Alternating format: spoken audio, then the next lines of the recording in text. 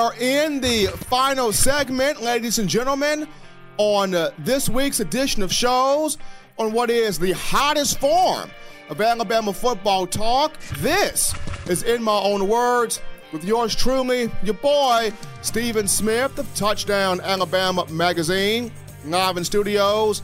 Nick Saban, the Alabama football program, and this fan base trying to start afresh, wanting a new beginning, generating a clean slate, if you will, especially after the college football playoff national championship game against Clemson on last Monday did not go according to plan.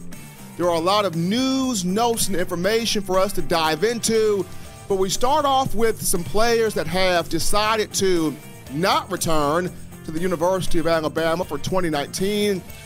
They have declared for the upcoming NFL draft. A huge congratulations in order for running back Josh Jacobs, offensive lineman Jonah Williams, defensive lineman Quinnen Williams, tight end Irv Smith Jr., linebacker Mack Wilson, safety Deontay Thompson, and cornerback Savion Smith. The trio of Jonah Williams, Quinnen Williams, and Deontay Thompson, All-Americans under Nick Saban in 2018. Jonah Williams, Quinnen Williams, unanimous All-Americans. Deontay Thompson, a consensus All-American. Josh Jacobs, a game-changing running back. Irv Smith Jr., who was developed nicely at tight end. Savion Smith started his career at Louisiana State University before taking the JUCO route and going to Mississippi Gulf Coast before landing at Alabama. And then last but not least, Mack Wilson, who's looked at as the number 2 inside linebacker on draft boards behind Devin White, the Butkus Award winner from LSU. Wilson, a part of the 2017 National Championship squad for the Crimson Tide. So huge congrats to those guys as they pursue a professional career. But in looking at guys that can potentially return and will return to the Crimson Tide for next fall, we start this list off with Anfernee Jennings, the 6'3", 266-pound redshirt junior outside linebacker out of Dadeville, Alabama, the former 4-star. He can still potentially declare for the NFL draft, has not done it yet, but can still potentially declare. But should he decide to come back, should he return, here is somebody that is a wrecking ball, a freak show, a big-time playmaker as an edge rusher, as a guy that can stop the run, as a guy that can affect the passing game, and a guy that will bring back experience, leadership, along with the boatload of undeniable talent. The big thing for Anfernee Jennings is the 2017 college football playoff semifinal matchup against Clemson. He sustained the knee injury in 2018 to start the year, was not himself, was not healthy, did not start to really get going until down the stretch. And for him, I understand injuries are inevitable. They happen. Stuff happens. But for NFL scouts, having that 1 year where you can see Jennings healthy, full on, and consistently doing his thing on the field, creating tackles for loss, creating sacks, affecting quarterbacks, setting the edge, stopping the run, showing that experience and leadership, having him do that a full year healthy goes a long way in Jennings raising his stock to potentially be a first-round value when the 2020 draft rolls along. So if he decides to come back, which should he do that, having that chance to be 100% healthy and really showing scouts that he can do it all on a consistent basis, big deal for him. When I look at Terrell Lewis, who announced at the media day at the Orange Bowl prior to Alabama facing Oklahoma at Hard Rock Stadium in Miami Gardens, Florida, Terrell Lewis announced he was coming back. And for him, the same thing as Anfernee Jennings. The guy's an absolute freak show, a monster at 6'5", 256 pounds, the former 5-star from Washington, D.C. We know what Terrell Lewis can do. We know he can sack the quarterback. We know he can affect the passing game. We know he can stop the run. We know he can strike fear into opposing offenses The main thing is, can we see a full year healthy of T. Lue? If college football can see a full year healthy of Lewis, NFL scouts are going to be drilling at the mouth because they know the talent that he presents. And you get a healthy Terrell Lewis, you get a healthy Anthony Jennings, you got depth, you got experience, you got leaders at the outside linebacker position that will raise heck. So the same thing with Lewis as is with Jennings. Having that full year healthy is a big, big deal. It's a huge deal. In terms of Raekwon Davis at defensive end, who's announced he's coming back, the big thing for him is reemerging, showing up, reestablishing himself as the force that the Alabama football program, this fan base, he himself knows that he is. Going back to Davis' sophomore year in 2017, the guy was outstanding, was one of the team leaders in tackles, one of the team leaders in tackles for loss. I believe he had a team-high 10 sacks, was all over the field. And whether it was due to the fact that Daron Payne was being double-teamed, so it opened up more opportunities for Davis, he was out there, he was making plays, he was sacking quarterbacks, he was giving offensive linemen and offensive coordinator headaches. In 2018, fans did not see the same Raekwon Davis. Was it the fact that he was double-teamed and it allowed Quinnen Williams to rise? Or was it him buying into too much of the preseason hype? Remains to be seen, but with Quinnen Williams gone, with Isaiah Buggs gone, the scepter, the baton, the torch returns to Davis, and big man at 6'7", 316 pounds, what are you going to do? Because the coaching staff's going to give you that tough love. They're going to encourage you tough, but here's a moment for Raekwon to show that I am a top 5, a top 10 pick. I'm a big-time star.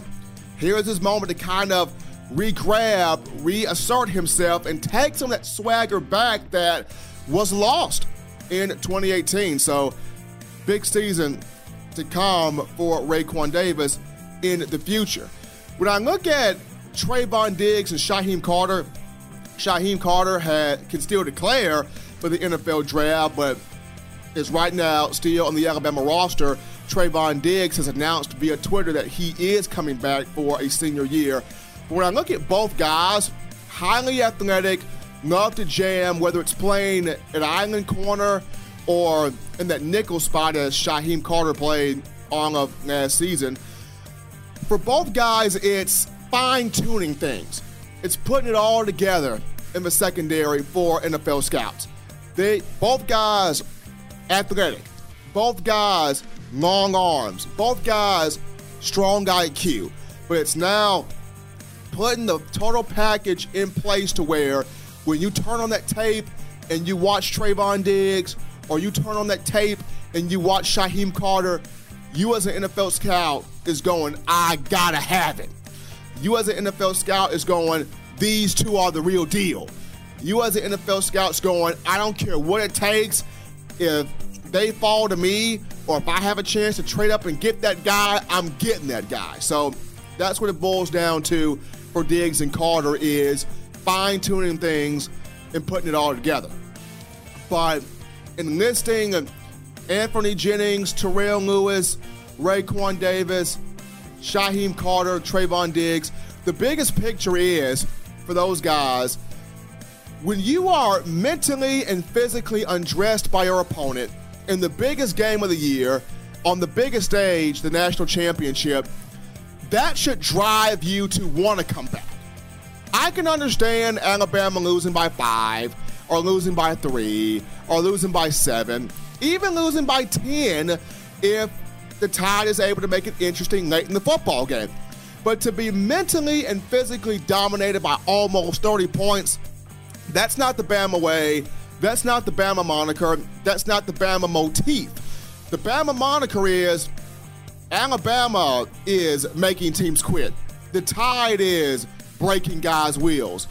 Alabama is taking the souls away from opposition. So when you see an opposing team manhandle a Nick Saban coached unit the way Clemson did on last Monday, as a player, you would not want your final lasting image of college football to be that type of embarrassment. So that should just drive those guys to want to come back and show, okay, that was not real Alabama. We're going to show you what real Alabama is, point blank, period. But that's just me. In terms of the big news, when you look at coaching turnover part 2 for the Crimson Tide, despite the 2019 class being the number 1 recruiting class and Saban bringing in all these hotshot guys, these young guys like Carl Scott, like Josh Gaddis, like Pete Golding, you bump up Tosh Lupoi from inside, you bump up Michael Locksley from inside, you bring in Dan Enos, you have all of this fire and charisma infused into your program, and you bring in the number 1 class. Unfortunately, the Tide didn't really have those teachers, instructors, guys that can get down and show players how to really play their respective position, with the exception of Gaddis and Enos. Now, Gaddis showed wide receivers how to get down. Gaddis did what he had to do. That was a teacher right there. The same thing with Dan Enos, helping Tua Tagovailoa be a Heisman Trophy finalist and greatly improving Jalen Hurts. Enos and Gaddis were teachers. A lot of the other coaches being brought in had a few issues there. And for Nick Saban, for this retooling his staff is concerned, got to find those teachers now, especially with Mike Locksley gone to Maryland to be the head coach, Dan Enos gone to Miami to be the offensive coordinator, Josh Gaddis going to Michigan to be the offensive coordinator, and Brent Key going to Georgia Tech to be the offensive line coach and associate head coach. So right now, Jeff Banks still on staff as special teams coach and tight ends coach. Joe Panunzio still on staff as running backs coach. Now, I'm being told Panunzio may possibly be moved to an off-field role. Remains to be seen. Nothing has been confirmed yet, but that's what I'm hearing. And then when you look at Butch Jones, he's still here at the University of Alabama. Now, does he get bumped up to an off-field role? Does Maryland come down to bring him in? All of these are different rumors going around. But as of right now, Butch Jones is still in Tuscaloosa. On the defensive side of the football, everybody is still intact. Tosh Lupoi is still around. Pete Golding still around. Craig Kulagowski, defensive line coach, still around. Carl Scott still in the program. Now, just like offensive guys that Nick Saban is looking at to replace the ones that have left, defensive guys are not out of the woods just yet. Nick Saban calling up his list of defensive assistants that he likes, that he has a mutual relationship with. So we'll see what happens. I'm also being told, once again, nothing concrete, but being told that there's a good possibility that Craig Kulagowski and Tosh Lupoi may not return. The team seems to like Pete Golding, seems to like Carl Scott. So once again, as we continue to get information in, yours truly of Touchdown Alabama Magazine will inform you on, in my own words or in certain articles. But the big thing for Nick Saban is getting the teachers now, getting the instructors now, and getting those guys that want to commit to the University of Alabama. A lot of names flying out there, even hearing Steve Sarkisian is back in Alabama, possibly as a quarterback's coach, and we'll touch on that in another show to start the next edition. But the biggest thing for Saban, getting the teachers, getting the instructors, getting guys that can really, really develop these players and have them prepared to play consistent football and Alabama-style football on Saturdays, each Saturday in the fall. But that's going to do it here for this edition of shows on In My Own Words. As always, folks, the Touchdown Alabama Magazine app, you can check it out for all things Crimson Tide football as we hit you from all angles. The iPhone App Store, Team Apple, Google Play Store, Team Android is where you can check out the Touchdown Alabama Magazine app. If you want to check out the podcast live, you can get that via SoundCloud, via iTunes for the computer. You can also get us on Apple Podcasts, the mobile version, or Overcast.com. So Many ways to check out the In My Own Words podcast. Download the Touchdown Alabama Magazine app to keep in tune with your Crimson Tide. For all of us here at Touchdown Alabama Magazine, I'm yours truly, Stephen M. Smith. Next week, on the next edition of shows, we dive into more of the coaching names being brought into the fray. Until next time, folks, it's In My Own Words. So long, everybody.